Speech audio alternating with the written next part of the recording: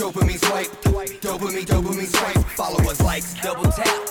Now they control your life. What's up, everyone? Welcome back to another episode of the 817 podcast. I am Jimmy here with my co-host EJ, where we talk everything about the city of Fort Worth, Tarrant County, and the greater DFW Metroplex, from news and politics to culture, business, trends. If it's happening here, we're talking about it. How are you feeling this morning? I'm feeling good, man. We had me and my wife, we went to that amphibian theater play, Spaceman. It was good. But then we tried to do a bunch of other things, and everywhere was popping. And so we were like, we just going home. I mean, it was popping outside this weekend. Yeah, we did a little staycation last night. We had a free night reward that we needed to use that was going to expire at the end of the month. So we stayed at the Kimpton Harper, and we walked to all the places that you couldn't get into, but we're early birds, so we were able to find a spot. we were in and out before all the cool kids came out. Yeah, well, with this pod, the cool kids had their cool kid shenanigans. We had Downtown Inc. had their breakfast luncheon awards, talking about how great downtown is. And then Visit Fort Worth did their annual brunch where they talk about how great Fort Worth tourism is.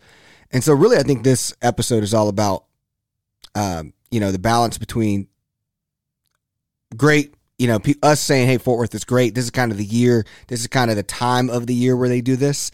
And then it fits conveniently with the Fort Worth Report did a panel called the Fort Worth Way. Did you see that?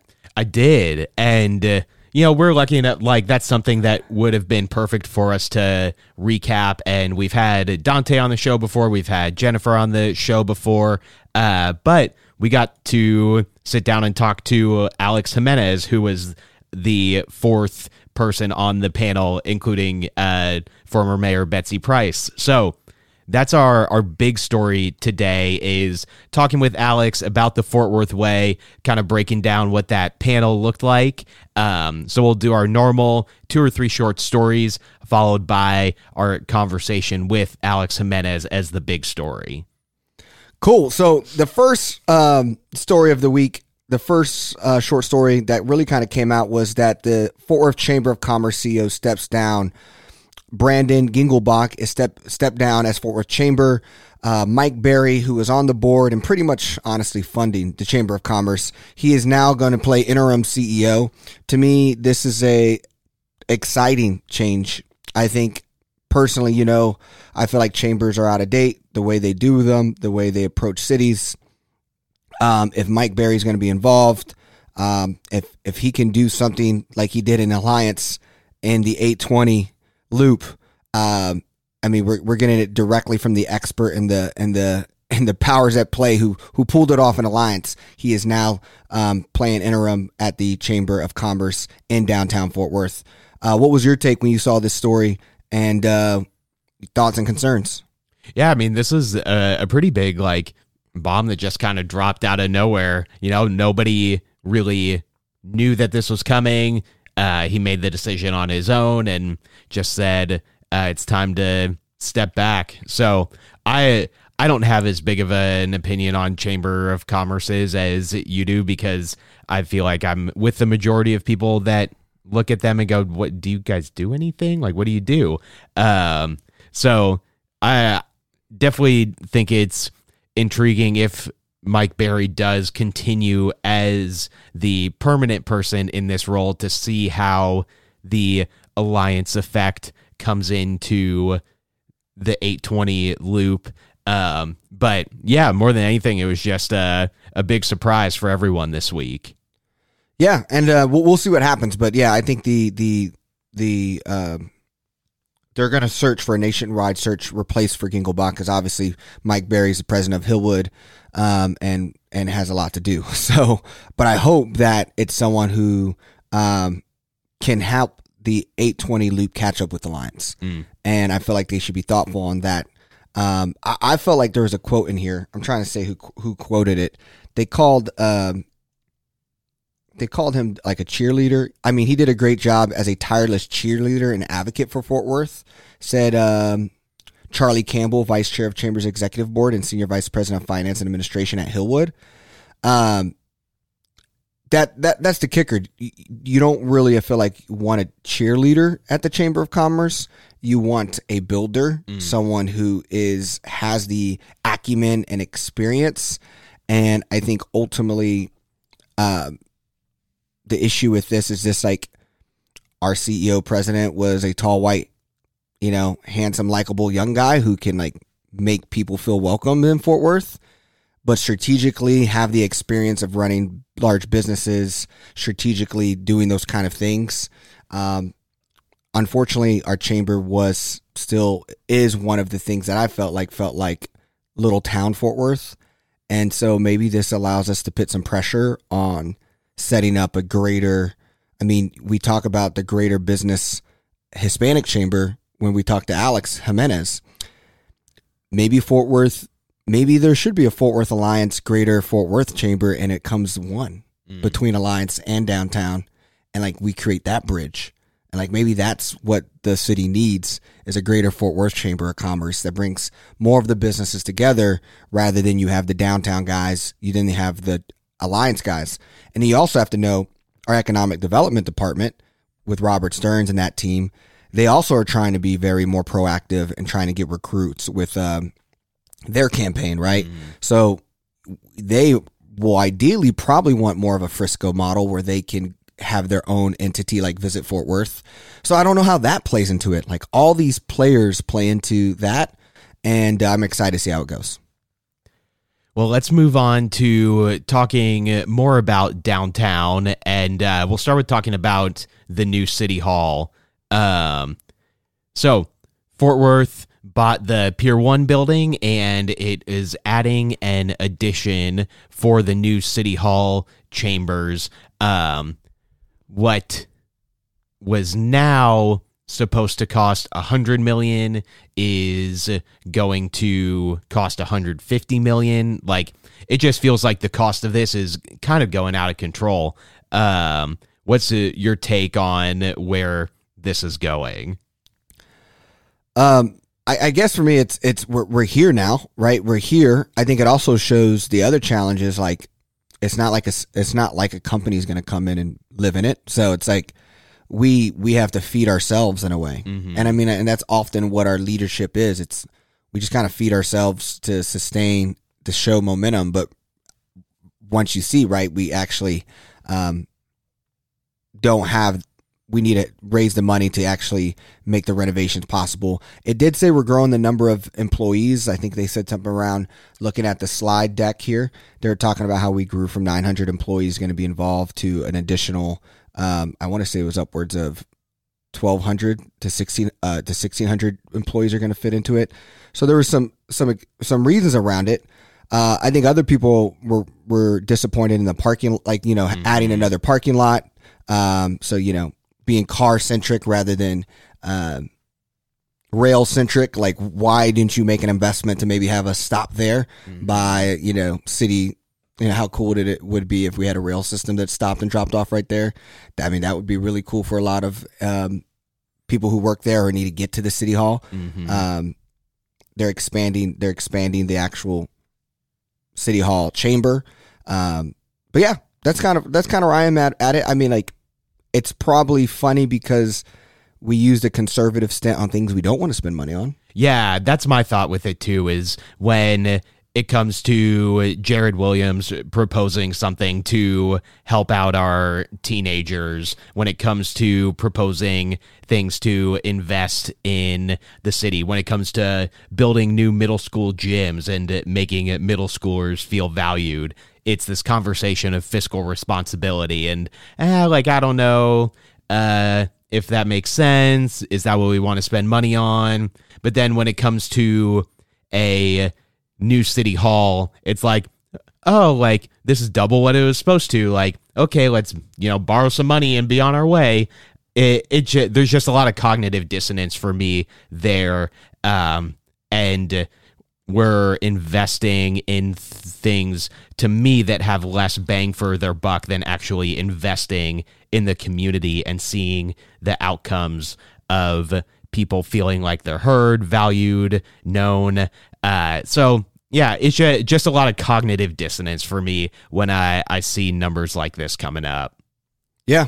Well, let's go ahead and keep moving into this kind of pace. You know, we also have Visit Fort Worth had their event last week, and it's kind of their classic brunch where it's like, hey, Fort Worth is doing great. You know, selling the spirit to the already evangelists. Say, hey, we're doing great, Fort Worth. We're doing great. So Fort Worth saw 10.8 million visitors in 2022, with tourism generating more than $3 billion, the highest amount of economic impact from hospitality the city has ever seen. Visit Fort Worth shared these figures Friday during its annual meeting, attended by more than 950 civic business leaders. CEO Bob Jamieson discussed the power of economic engine that tourism, record-breaking visitor rates, and soaring economic impact on Fort Worth.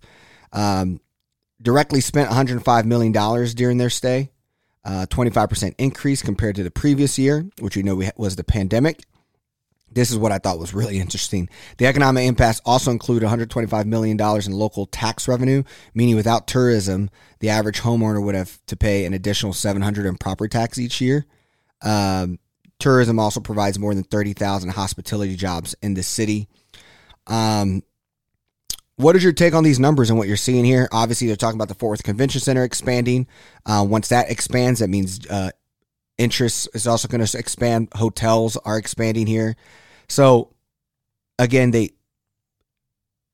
it seems like we're talking and celebrating where we're headed. You stayed downtown this weekend and had a staycation. What is your take? I mean, so like two-pronged thought here. First is that these numbers are better than we've ever done. So like that's a good thing. We're putting in inputs. We're seeing an output that is better than what it has been in the past. Like, that's great. You know, once I saw those numbers tweeted, just started doing some Googling of like, let's compare ourselves to other cities or places that we could aspire to being. So like Denver, 31 million visitors last year. That's 3 times as many as Fort Worth had. Granted, you have mountains and, you know, really cool nature to look at. I don't even want to drop the figure of like Nashville, you know, like when we say that we're looking at like a Nashville, Atlanta, like similarly sized cities to try and compare ourselves to, like, we're not holding a candle to them. Like, we are playing single or double A baseball. We're playing against the Savannah Bananas. And like, we're not close to the major leagues yet, which is fine. Like, Fort Worth couldn't handle that level of tourism at this point. So it is a cool thing that we are doing better than we have ever done before.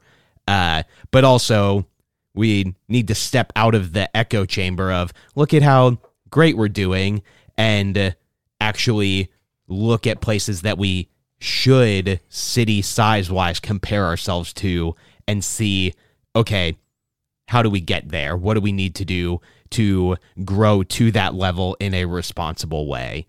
Yeah. What did you think? What you're laying down makes a lot of sense. I don't think we're doing Fort Worth terribly wrong. I like the people who do it. I feel like we're working hard. It just keeps going with, I mean, did you not see the unexpected city stuff? Like, what's your take on the unexpected city? If you missed the video, there's a new tagline for Fort Worth, a new marketing campaign, and it is based on an audio done by Patrick Stewart like 40 or 50 years ago. Honestly, it's really cool that they have like remastered that audio, that it's something that he termed Fort Worth as. It's obviously very niche, but that's the new tagline. I really, the production on the video is great, but let's talk about the brand of the unexpected city. Yeah, I mean, what's funny is they're like, okay, we're doing a good job. We're not calling ourselves Cowtown anymore, but it's anytime when we don't call ourselves Cowtown, it's like, okay, let's show all the Texas culture that we could possibly can. So it was like kind of what you said off mic. It's like, why would you show all the expected stuff on an unexpected city commercial? Right. That's the, like, there was something just like a little bit off-putting about it to me. And eventually, as I thought about it more and more, I was like, that is it, that you're going to brand us as the unexpected city, but in the marketing promo, you're going to only include the things that if somebody Googled what to do in Fort Worth for a weekend would come up like first and second. Like, bunch of rodeo stuff, bunch of stockyard stuff, Some museums. the museums, and that's it. And I don't dislike inherently the unexpected city, but that video doesn't tell the story of an unexpected city. That video tells a story of Cowtown or maybe Modern West. Yeah, yeah. And so that's like exactly what you're saying. It's just, if you ask people what they think of Fort Worth, you said everything that they would expect it to be. Like, there was nothing around net new identities. And that's always my stick with how we market the city, is that we're obsessed with the cowboy culture, and we're obsessed with believing that y'all means all.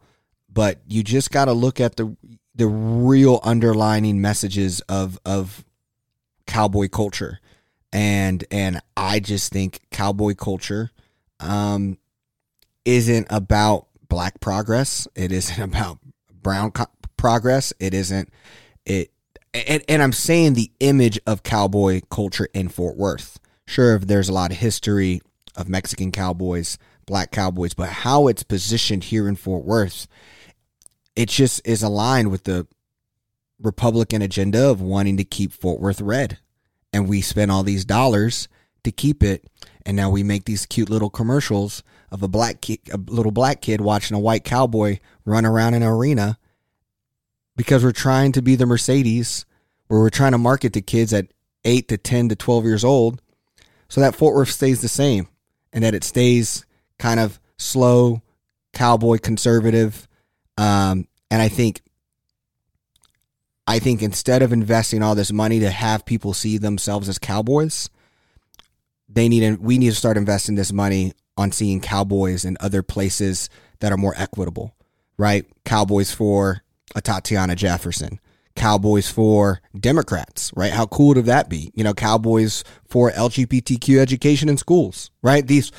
If you want to invest in making cowboy culture more relevant in Fort Worth, amplify and modernize your cowboys. Because I know what they all actually mean. Like, I know what they're probably voting like. I know what they probably believe. And why would I ever want to uplift that?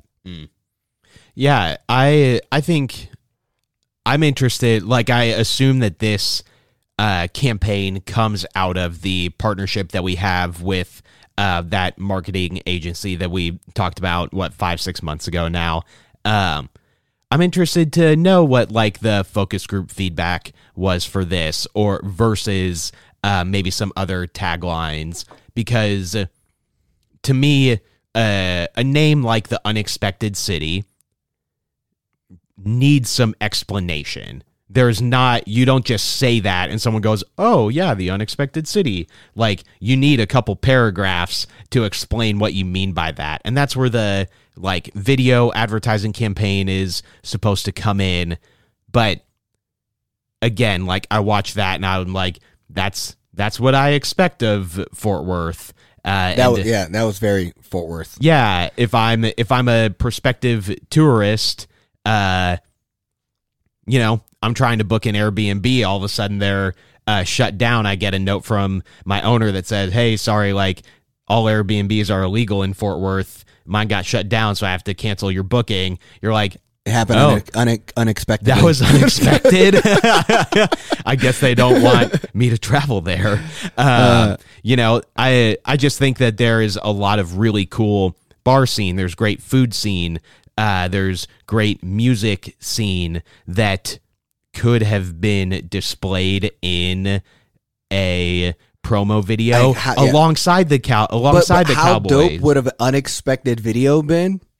And there was no Cowboys, because that would have been very unexpected. Fort Worth would be like, all of us would be like, wow, this is very unexpected. Hey, you just promoted Fort Worth without mentioning a cowboy or a rancher or the stockyards? Here's Kendrick Lamar shooting his music video here. Yeah. You know, like the National Juneteenth Museum coming, you know, like all this stuff that's happening that, you know, doesn't need. Yeah. Anyways, I mean, this is a classic thing that, unfortunately to me, I think so many people are obsessed with it that we will never get out of it. Yeah, and I think, like, you know, you go to... We've drank the Kool-Aid. Yeah, you go to a meeting like this, and you cannot go to something like this and talk to someone without eventually hearing the phrase, like, cowboys are cool, everyone wants to be a cowboy. And I just, like, promise you that that's not true. As someone who, like, didn't grow up here and did not care about cowboys, and even, like... I'll dip into, like, theme park history, like expanding globally. Disney, Universal, immersive parks like that have gone international, like, they do away with their American West themed lands in a number of international markets because that's not something that resonates with people. Like, they don't care about cowboys. Yeah. So if we're trying to appeal to the international visitor, even if we're trying to appeal to, like, the California visitor, I just don't think that outside of Fort Worth, people think cowboys are that cool. And so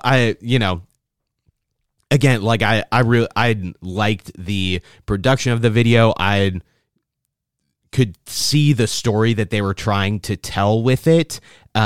But it just maybe didn't, like, fit with the unexpected city for me. Yeah. Well, let's go ahead and dive into our big story. Our big story, Fort Worth Report last week did a Fort Worth Way panel, and over 200 people showed up for the Fort Worth Way panel. It was at 7:30 a.m., and so that means there was a thirst to talk about the Fort Worth Way. And the Fort Worth Way, I don't know what it is to you, Jimmy, but the Fort Worth Way is basically the old powers at play who's been here since it was a small town and has influence and has their culture. And now that we're a booming city and growing, they are still in power and still operating in closed doors as if we're a small town. So the Fort Worth Way panel had Mayor Betsy Price, a friend of the pod, Dante Williams at Community Frontline, and Director of Leadership Fort Worth, who was also a friend of the pod, Jennifer Trevino. But today's guest, we get another one from the panel, and the reason why we were so excited to have him is he was, to me, in my opinion, the spotlight of the panel, because maybe I knew the other three's narrative. He was new to me, he was fresh, he shared a lot of opinions, and so we found a way to get a hold of him. And so Alex Jimenez is our guest today to talk about the Fort Worth Way. He's lived in East Fort Worth for 40 years. He was the vice president at TXU Corporation, and has spent tons of time on different boards, different political campaigns. He's the only person to have served as chairman of both the Fort Worth Hispanic Chamber of Commerce and the Greater Dallas Chamber of Commerce. He's also on the board for Rocket Ship Public Schools. And he also was the chairman of Fort Worth Housing Authority Board, which he will also discuss. And in this pod, he also endorses someone for District 11. So if you're a District 11 person, which in my opinion is one of the most exciting positions going on this year because it's the most full of candidates. So you get to hear that as well. So here's Mr. Jimenez.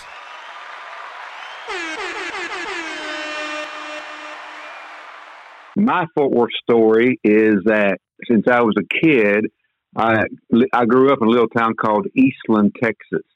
It's between here and Abilene, Texas. And we would come visit folks in Dallas that my mother knew.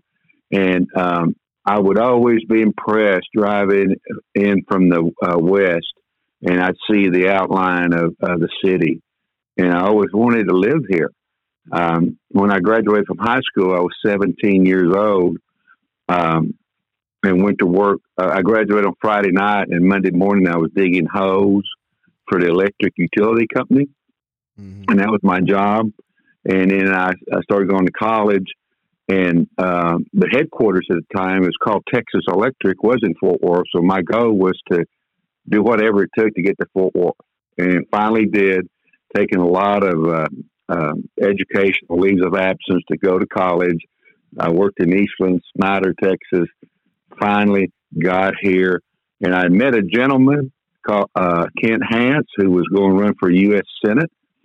And I told him out in West Texas, I'm going to be moving to Fort Worth, and I want to help you. And 2 weeks after I got here, I contacted his manager, and he happened to be flying into Meacham that morning. And I went out and met him, and I got real active working. I told the gentleman, you be the brains, I'll be the arms and legs. You tell me what needs to be done. And I did everything from setting up phone banks, putting yard signs, getting volunteers, licking stamp, envelopes, the whole bit, and got him in a runoff, but he didn't make it.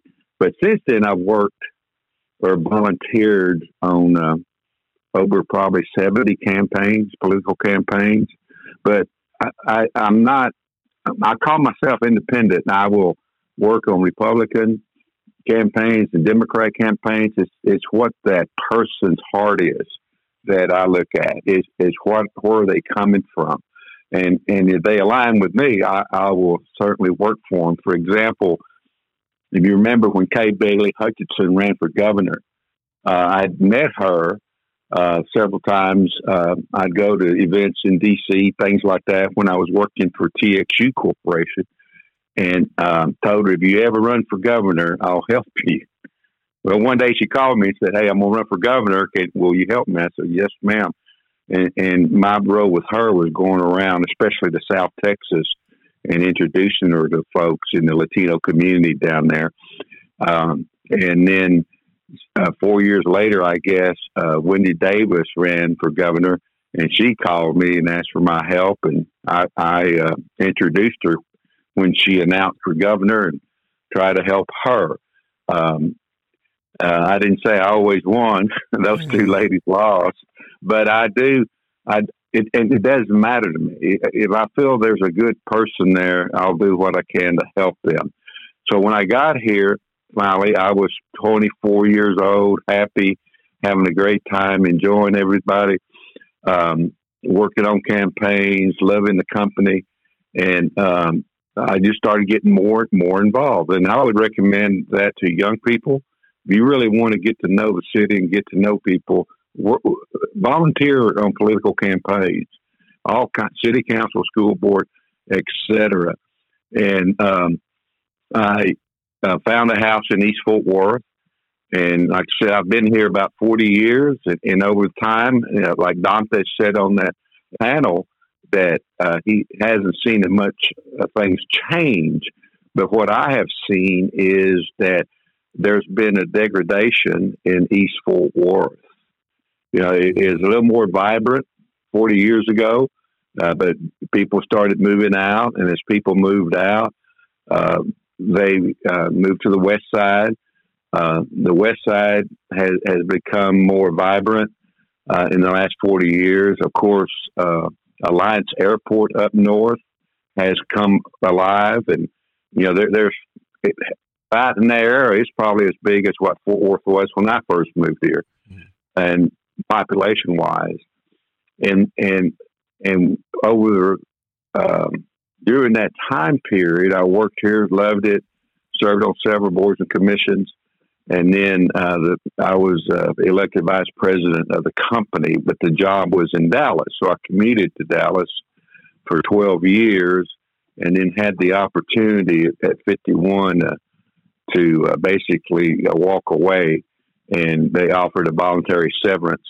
And I felt that my heart and watching my mother and sisters and what they were older than me, and especially my mother, watching what she did, even in Eastland, of helping others, I felt like that was something I probably needed to do more of, and took that severance and have been out here in East Fort Worth just trying to bring attention that we really need to bring economic development to the east side. We need help with the education, especially the elementary schools, the middle schools, to give these kids a chance in life. Because if you can't read, you're screwed for the rest of your life. If you can't read at grade level, you're not going to do as well as you can be. And so that's kind of what I've been doing the last few years, is just trying to bring attention. And when you do that, sometimes you step on toes and people put you in the box. But I learned a long time ago that no one can put you in the box unless you let them. So yeah. I guess that's my Fort Worth story. That's great. Thank you for sharing all of that. So this week you were on the Fort Worth Reports panel about the Fort Worth Way. Can you tell us about that panel, how you got involved in it? What was your expectation going into it? And what do you feel like came out of it? I volunteer a lot in different areas. I know a lot of people. I've been blessed. I always tell people that I think God is just pushing me along the way to it. He knows what I'm supposed to be doing. I just haven't figured it out yet, but I will. And I've met a lot of different people. You know, I've worked with all the mayors on their campaigns since I've been here. I've worked on a lot of different. I have good friends that I met when I first came here working on those elections. And they are all out there doing good work. And I help them, and I get introduced to other people by them. I met the publisher CEO of the Fort Worth Report not long after he moved here. And in fact, I was on a focus group when they were, the folks that brought them in were talking about it, and they wanted to know what we thought about the current publications and how the news was getting out. And then when I met Chris, he and I talked, we visited, and we've shared thoughts. And he just called one day, asked if I would do it. And I said, "Are you sure you want me to do it?" Because I'm not very filtered. I'll kind of say what I need to say. But that's the way growing up in a small town. And if you were 6, 7, 8 years old, my father died when I was 6. And I was basically the spokesperson for my family. And so since I'm 6, 7, 8, 9, 10 years old, and now they still call me when they need something and there's a problem. They want me to help them fix it. But when you're that young and you're going to, and even though Eastland was a little town, 3,500 people, you go downtown by yourself because everybody else was working, and you kind of hold up the family's issue there. And I guess I had it in my heart that I couldn't leave there without getting what I came for, because my family depended on me. So that I still have that in me, and but now I still help my family, but I feel that my role, what God has put me here for, is to help those who do not have a voice. Because I've seen, as when I was a chairman of the Fort Worth Housing Authority, I saw that. I saw, we had 1,200 units in public housing. We had 5,000 housing vouchers, and they were all vetted. And, they were all good people. They just happened to be poor. But I heard a lot of well-to-do people in Fort Worth always refer to them as those people. And those people should get a job. Those people should not be lazy. And I would just listen to them. And when they got done, I said, well, what would you say if I told you that most of these folks did work? Now they're senior citizens, but they didn't work for a company like mine where I'm going to have retirement, pension, some perks. They work cleaning your house, mowing your yard, washing dishes at restaurants. And they'd say, well, we didn't know that. And again, the mouth in me would say, Do you always talk about stuff you don't know about? Because I don't. And that's why we came up with changing the face of public housing. Dante talked about tearing down Cabell.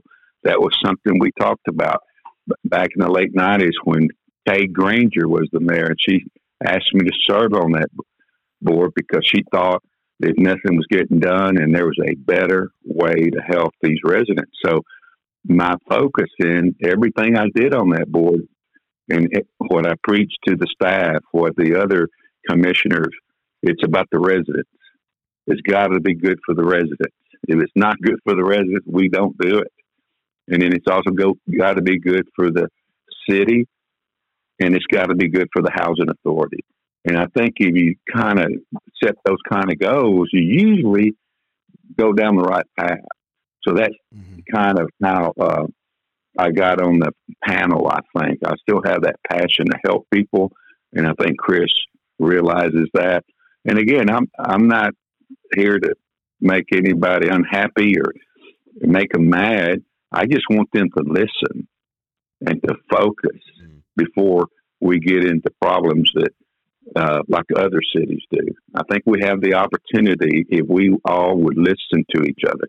And if you were there, you heard me say that it's a two-way street. And to me, the two-way street means that we both got to, all these communities, Black, Brown, Anglo, have got to come together. But we ought to come to the table with our mindset is, what can I do to change what I'm doing to help the situation? And because if you come in there and say you are the problem, you need to change, then the conversation is basically over. And I don't think we can get anywhere until we just sit and visit and talk openly and respectfully. Respect everybody's opinion. What is your so break down your how do you define the Fort Worth way, and what is your biggest concern about the powers at play in the city of Fort Worth? Well, I think it's just that life is fast. We're growing so fast. And back in the day, Bob Boland, if you guys did not know him, when I first moved here, was the mayor. Bob Boland could walk into any community in this city at midnight, 1 a.m, and people in those communities would take care of him because he was that kind of guy. Now, he was a bicycle salesman, so he was a good listener, and he would listen to people, and he respected people. And the end of the day, we were in those rooms. I was a young man back then. I was on boards commissions, and I would sit with the mayor, the police chief. We had, back in the day, we had some kind of ethics commission, and I remember Estill Vance, who was the partner at Canny Hanger, and I had helped him get elected to city council, and I was on that committee, and we were talking about it, and the police chief, Wyndham, was on the committee, and I said, well, we need to hold the chief accountable. And I remember Estill Vance looking at me and go, oh, man, you got guts. I said, no, I mean, we all got to be accountable. And that's what I tried to say the other day. We've got to hold all of us accountable for this. So back in the day, Viola Pitts and people like that were in those rooms when those kind of decisions were being made. And then I think because, and I believe that the folks, the Matty Parkers, the Chief Noakes, the Betsy Prices are good people. But I think they move so fast, and we're all conditioned that the first people you go to is the people that you're very familiar with. And if you hear me talk, I ask people to come out to East Fort Worth, to Las Vegas Trail, to Diamond Hill. Come visit, spend time, so you will know the folks there because they're good people. And then hopefully you can add them to your Rolodex list, if you will. You could you'll add more people. And it seemed like there was more inclusion back then, more collaboration. And then, when I got promoted vice president, I go to Dallas for 12 years. I'd leave here at 6:30 in the morning, leave Dallas 7 o'clock at night. So I kind of lost touch of some folks here. And when I got here back, when I left the company, it seemed like there was a different set of leaders, people that I didn't know, but I got to know them because I got right involved at the end of the day. But then I saw that it was the same folks over and over again. I always tell people, if you guys have ever gone to the State of the City address that the downtown chamber puts on, the end of the day, I've been to those, but it usually, there's 1,000, 1,200 people that show up, but it's the same 900,000 people, 900 or 1,000 people. Mm-hmm. So when you leave there, you think everything's okay, everything's fine. We're a great city, man. We just got to go home and just do nothing. Well, there's 990,000 more people out here that may not think like that. And all I'm asking, anybody I talk to, come to the east side, go to Diamond Hill, go to Las Vegas Trail, see how people are living payday to payday. And one incident, be it sick person in the house, a broken down car, and it throws them for a loop. And desperation causes a lot of things that shouldn't be happening. But I think by bringing economic development to all parts of inside Loop 820, improving the education system inside Loop 820, and when I say that, just focusing on kids reading, focus on them learning how to read. And when they can read anything, be anything they want to be, and they'll be successful. But we just seem to focus too much on other things in education. But if we focus on those economic development, education inside Loop 820, I think you'll see a lot better city than anywhere else in the world if we could do that. What's your take on how do you think we're doing with economic development in the 820 loop compared to the rest of the Metroplex? How do you feel like Fort Worth proper is growing compared to everywhere else around us? Oh, I mean, I've been very vocal in meetings, and I used to be asked to be on some committees. I'm not so much anymore, but that's okay. We spend a lot of time on the things that need the least amount of help, and don't spend any time on the things that we could really improve. We could get more bang for our buck. And give you an example. Alliance Airport. They came into being Lakers, and I was the area manager for TXU back then when they were buying it. And when Ross Jr. was buying all that property. In fact, when I was chairing, when I got installed as chairman of the Fort Worth Hispanic Chamber, he was my keynote speaker. Jim Wright was there, was a speaker as well when that happened.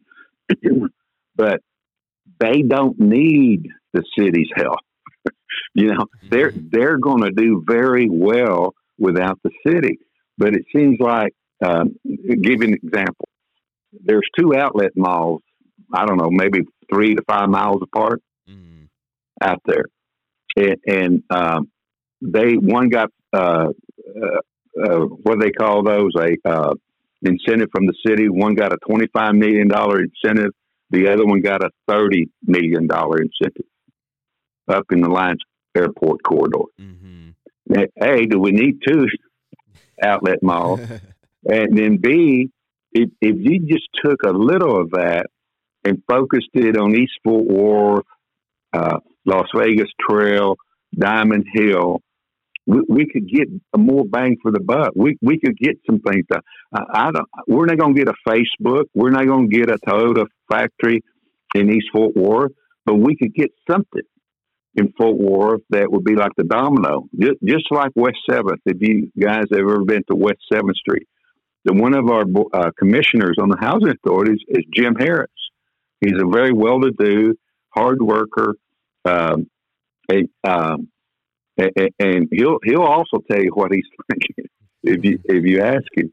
But he was on a commission, and he was buying after the tornado that hit Montgomery wards in that area.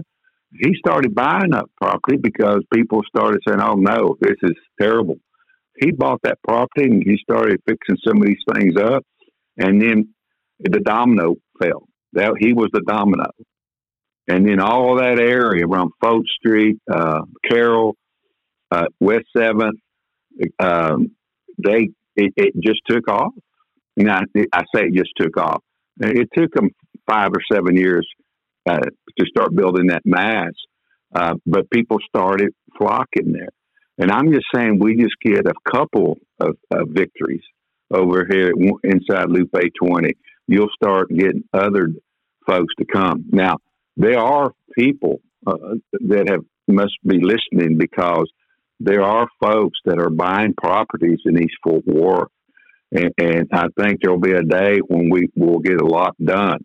Now, and I think the city is listening as well, because I don't know if y'all heard about they're talking about a mass transit system from downtown to Loop 820 on Lancaster Street. Yeah. And we need to help with that, because that could spur economic. The way I honestly probably won't ever get on the bus, because I like my car, and I never even valet when I go somewhere, because when I'm ready to go, I'm ready to go.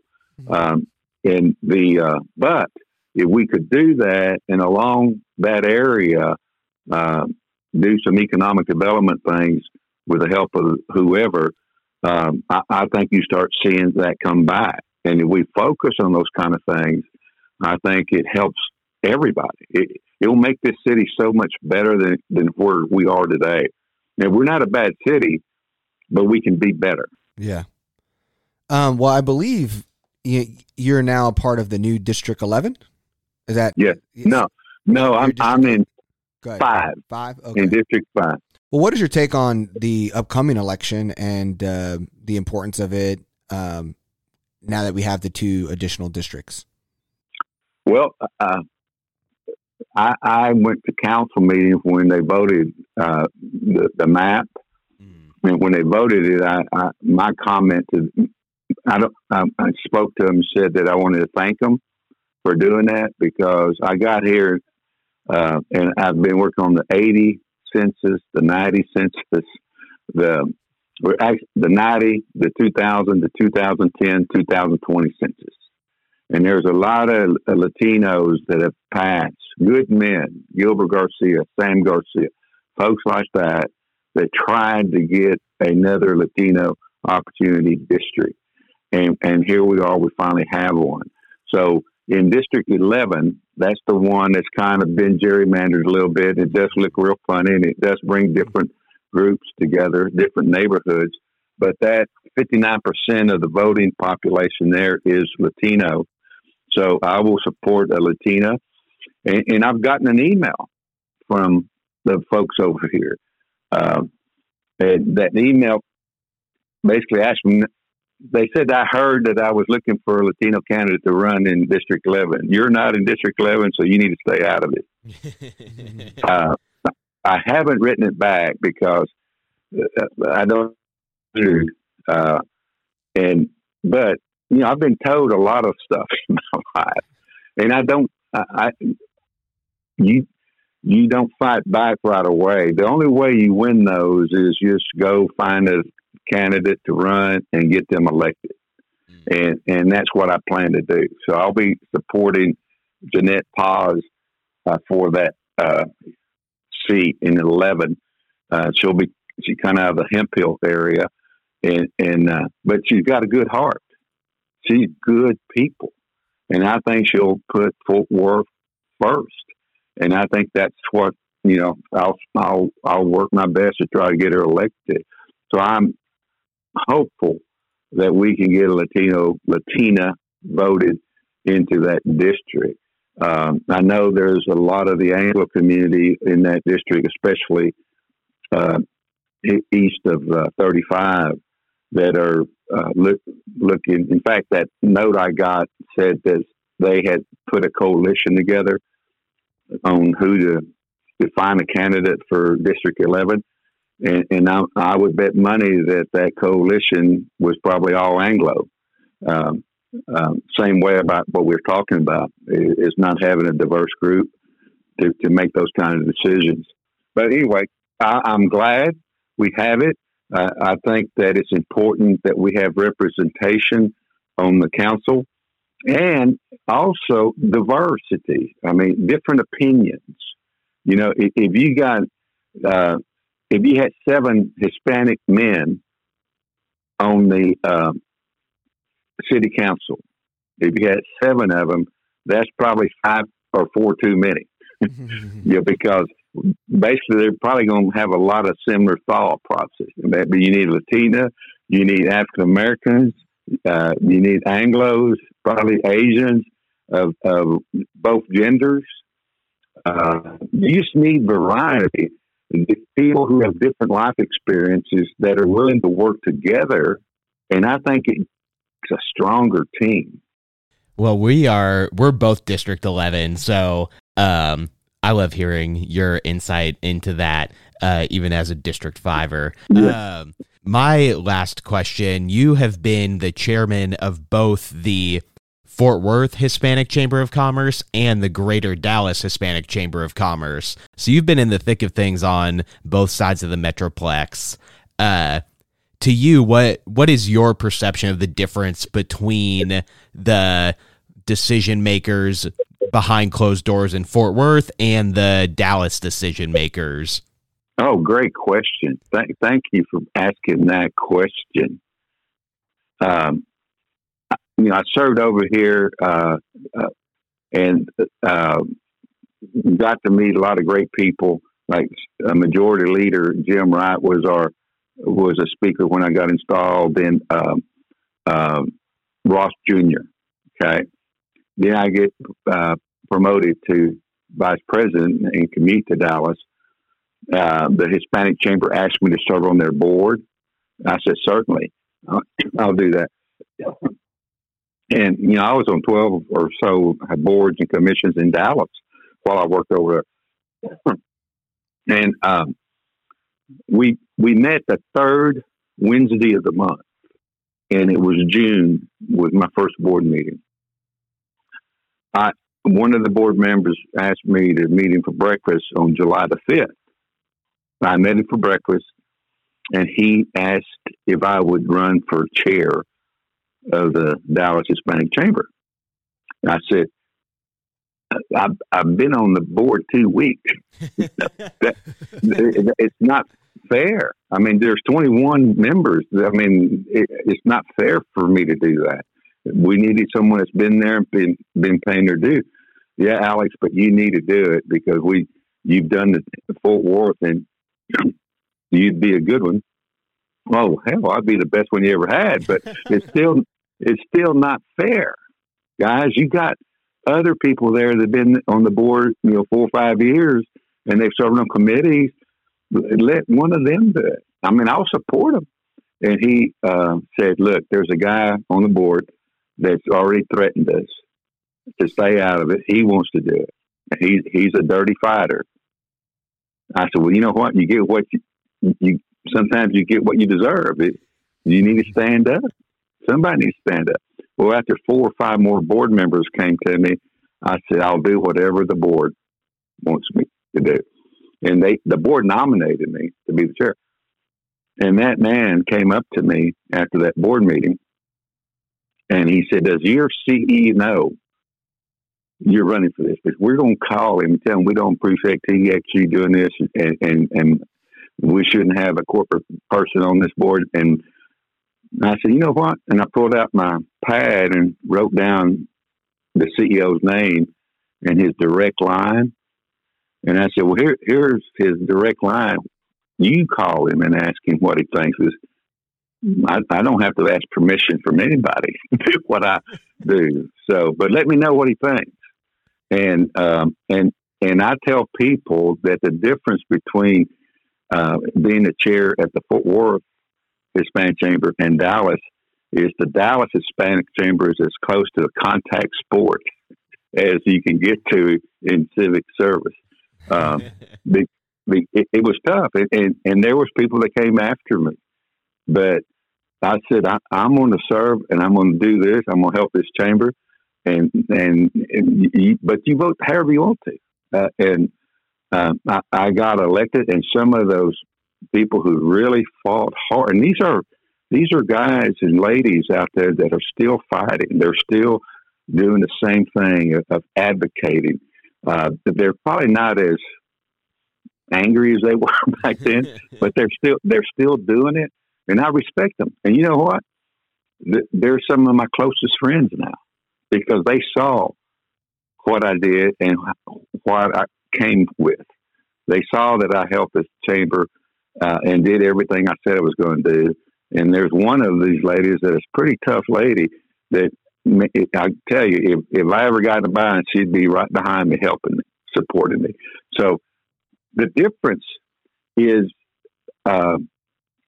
when I got there, the Hispanic Chamber got to sit with the CEOs of industry in Dallas. They had put together a group that met for breakfast once a month to talk about relations in the communities, what needed to be looked at.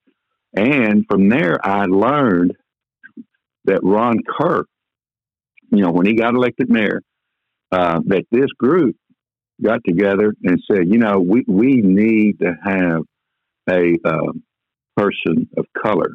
It's time that Dallas does that for mayor. And they came up with Ron Kirk, who's an attorney, as y'all probably know, and they one of the law firms that was in that meeting gave him a job. And then all those CEOs went to work to talk to Anglo community about him and support him.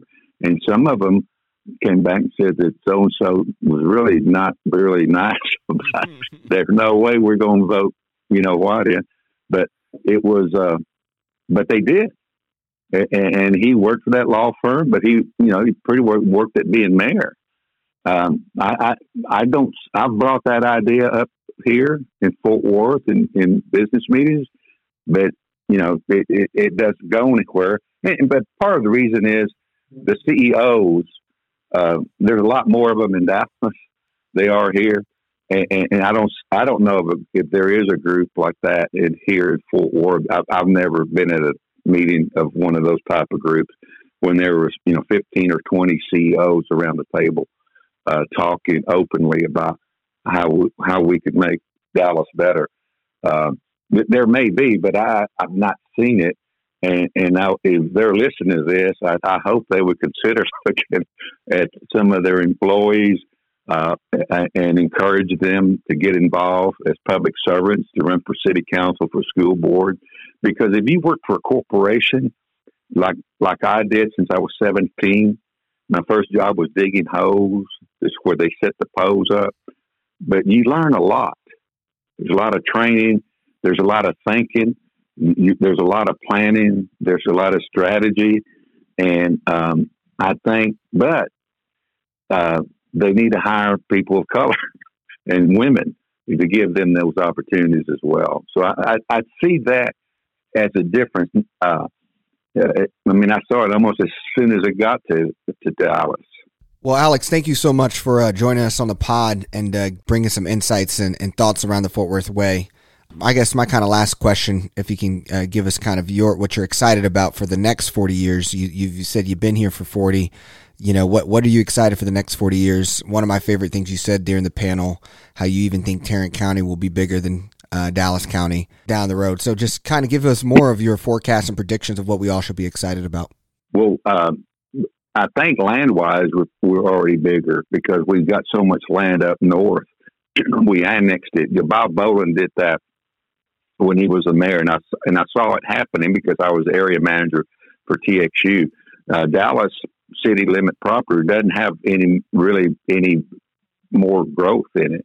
We do population-wise. We're catching up with them, and eventually we'll surpass them. At the end of the day. So I'm excited about that, but I'd like some of those jobs to be inside Central City as we discussed. But I hope that that conversation. I had two negative comments. Two prominent gentlemen in this town came up to me, and one of them said I complained a lot, and I should run for office. And I didn't say this, but I was thinking, well, how does that get anything done? Because we've had a lot of city council people and still have the problem. So I don't know that's the answer. But at the end of the day, I think just the Fort Worth Report doing what they did, and even Betsy Price having the courage and just the grace that she has to come and speak, because I think she probably took a couple of shots at there. But having that discussion and having that room full of people, to me, says that it's something that's needed, that I think it's something that people are craving.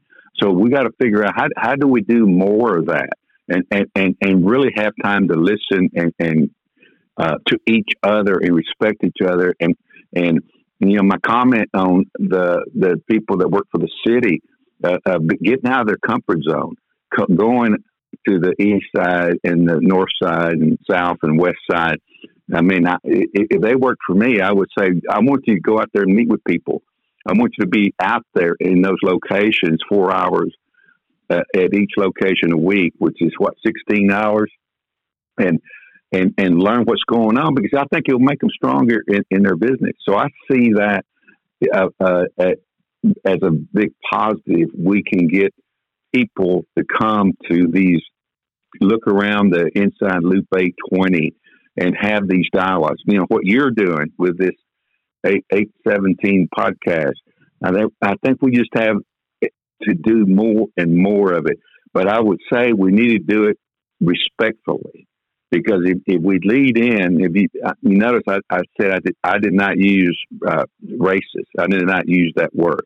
That I used it bias and prejudice, because we all are biased and prejudiced. But if you use that word, it shuts off conversation. You know, the folks that were calling that, turn it off. That they put that wall up. But we go in there and say, what do we do together to make this place a better city for everybody, for these kids that are coming up? How do we make sure that when they're our age, they can say, this is a great city. I had so many opportunities here. So I think talking and listening to each other, hopeful that maybe we can put groups like Dallas did together of business titans that can really look at the holistic approach to this city about how do we hire more minority and women-owned business, minority and women, and get them ready to serve the city in some capacity. How do we do that? If we can do those kind of things, yeah, we can avoid some of the problems Dallas had. You know, at one time Dallas was a small city, and it grew and grew and grew.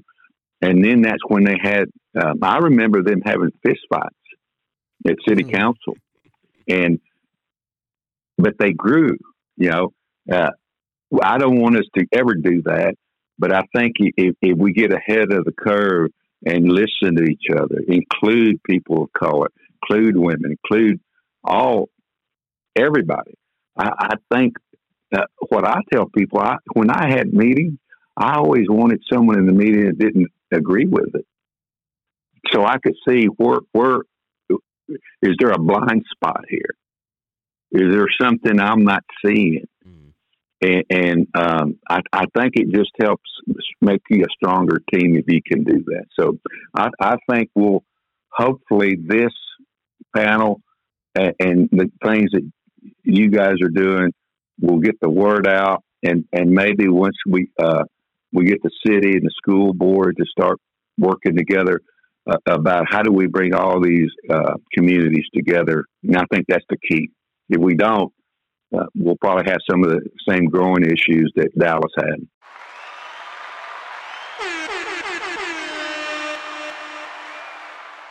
I loved getting to listen to him. I feel like he is a type of person that in our current state of extreme partisan politics just like doesn't really exist anymore. So I love hearing about all his experience, and I'll echo like him giving the shout out to Betsy Price. Like, she took some shots that I'll say are probably deserved. But you know, she had a lot of grace showing up to that panel, even participating, because there's really not anything for her to gain out of it, I would say. And I think overall, like, I am glad that the Fort Worth Report had the idea and is executing on holding these types of panels, because, like he said, they are conversations that need to happen. Yeah, no, I agree. And he said he endorsed Jeanette Martinez, an executive administrator for County Commissioner Roy Brooks, who is running in District 11. We're going to have a longer conversation around all the election stuff next week. But yeah, I thought he was good. The point that I thought was really humorous, and it went back to the Visit Fort Worth stuff, was, yeah, you can't keep having events where you have like 1,200 people there and the same 1,000 are the same people, and then you just keep doing that over and over again. You know, I thought that was a pretty good take from him as well, and how he talked about the difference between Dallas and Fort Worth. With Dallas, it was more hand-to-hand combat. Dallas, you can get into the room. Fort Worth, he was like, actually, I don't really know how you would do that. I don't even know where these people connect. And this is someone who's been a part of things for 40 years. So I thought this was great insight for us, and really excited to stay in touch. Yeah. You ready to move into wins and losses? Let's make it happen. I'll start with my loss. So we were hanging out last night. You know, we were staying at the Kimpton Harper, and like downtown was feeling vibrant. You know, like there's just a lot of cars out. It's full. Like the hotel is full. It feels like there's a lot going on. But then like the moment you step outside, and we walked from the hotel over to the South Main. The moment you step outside, like there's nobody walking around, you know, like it feels dead. And I realized that the convention center is a very big roadblock to connecting downtown with South Main. And like you're walking along there, and it kind of feels like, oh, should I be walking here? Like, is this sidewalk? Is this loading area for the convention center? Like, am I in the right place? And then why did we redo the Hemphill tunnel and not the South Main one? The Hemphill one kind of leads to nowhere. The South Main one is where all the action is, where we've put in all this investment. And still, like, we walk there and back. We're walking around South Main, and like we're the only ones walking. And it just really hit home for me that like we are so deep into our car culture that even on what was a busy Saturday night in Fort Worth, you step outside a building and it just feels dead. And I feel like that is a culture piece that Fort Worth needs to figure out for long-term growth and feeling like a big city. Yeah. No, 100%. And it's crazy what South Main feels like. It when you add in, what's the Italian restaurant? Tre Mowgli. When you add in Tre Mowgli's, the size of Spaghetti Warehouse, that thing is huge. And then you add, now there's a Soma winery. The amount of fur vests and cowboy hats I see in South Main now I mean, like, I thought it was going to become a more grungy, like, it was going to be more like maybe like this night could be bad, but like the Deep Ellum version of Fort Worth, where it's a little bit more grimy concerts. But now I'm like, shoot, I got to go back to West Magnolia to just, you know, hit the Boiled Owl or chat room. Like, this is so stiff and stuffy. Yeah. And so, like, that's kind of a mind-blowing kind of it happened character. fast. Yeah, like I feel like it took a decade for West Mag to get to that point. Yeah. And maybe it's because there was even more city investment into South Main, but it happened so fast. Yeah, like, I mean, you got valet for Tre Mowgli. Like, now it's like, whoa, what happened to, you know, why are we valeting in Fort Worth? Like, what happened to this energy? And it's just, I mean, and then you see, I mean, again, I've ate there. I'm not knocking the food, whatever. Like, I've been there, but it's just like now you walk out to a different arena because now these people who can afford this like fancy Italian place goes to Morgan's Ice Cream, goes to Nickel City, goes to these places, and it's just, it changes the environment of what Hop Fusion felt like before everything showed up. Yeah. And so, yeah, so I can see that loss as a whole, but hey, Fort Worth has become what Fort Worth needs to be. My loss, I don't know if I have like a crazy loss. I've seen a couple. I mean, I guess I would go with my loss is more like the conversations around the police force.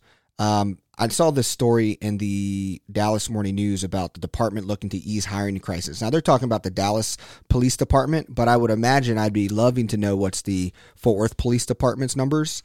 But it's just talking about how Dallas Police losses versus recruiting. I mean, in 2013, they had 3,500 police. In 2021, they have 3,000 police. So the amount of energy we do to hire police, we are losing police 2 years in a row in Dallas. But I thought what was also interesting about the story, it said, I mean, it was in Wednesday's paper, February 15th.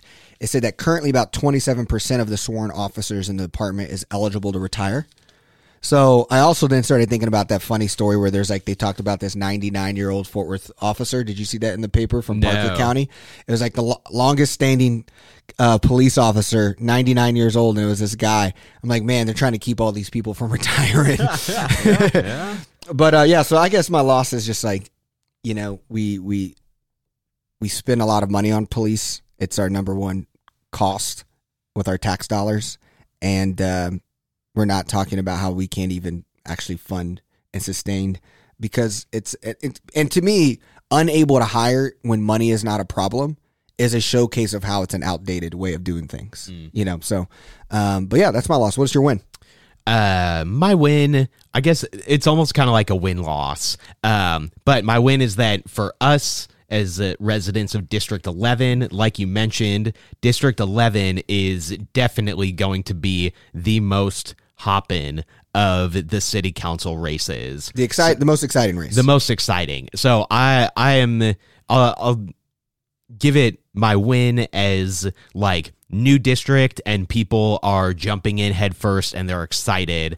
That kind of goes hand in hand with a loss of like the other ones aren't as exciting, and I have a feeling that voter turnout is going to be very low. I mean, we've got 3 incumbents in uncontested races.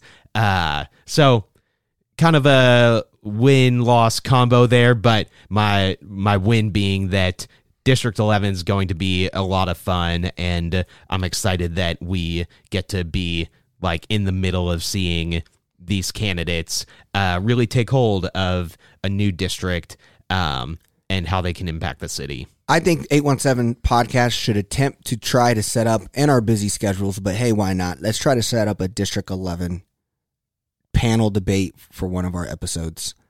You know, let's get Christopher Johnson, Jeanette Martinez, Ricardo Avitia, Rick Herring, Tara Maldonado Wilson. Let's get them all together in a Zoom and just like talk about District 11.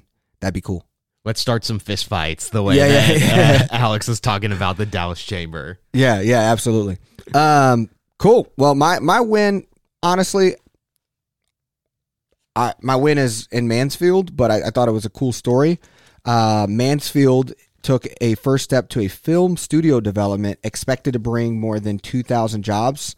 The city's staff has been working with an entity named Super Studios Mansfield LLC for several months. It's a mixed-use development along the city's western border, according to city documents. Mansfield City Council approved a resolution Monday evening last week that will allow the city manager to authorize a development agreement. These are the kind of jobs that we're talking about. The studio will help fill the need for content for streaming services such as Disney Plus, Hulu, Netflix. So it's a really cool kind of, I think, another scene of film. And I think it's just cool that it's happening here in Tarrant County. Mansfield is growing. And yeah, that's a Tarrant County place. So I'll give them a win. Perfect. Well, thanks everyone for tuning in. Honestly, I mean, it's been a lot of fun having all of these interviews and getting to involve a lot of people in these conversations over the last few weeks. We, as always, appreciate y'all's support, appreciate y'all listening, and we'll see you next week. Peace.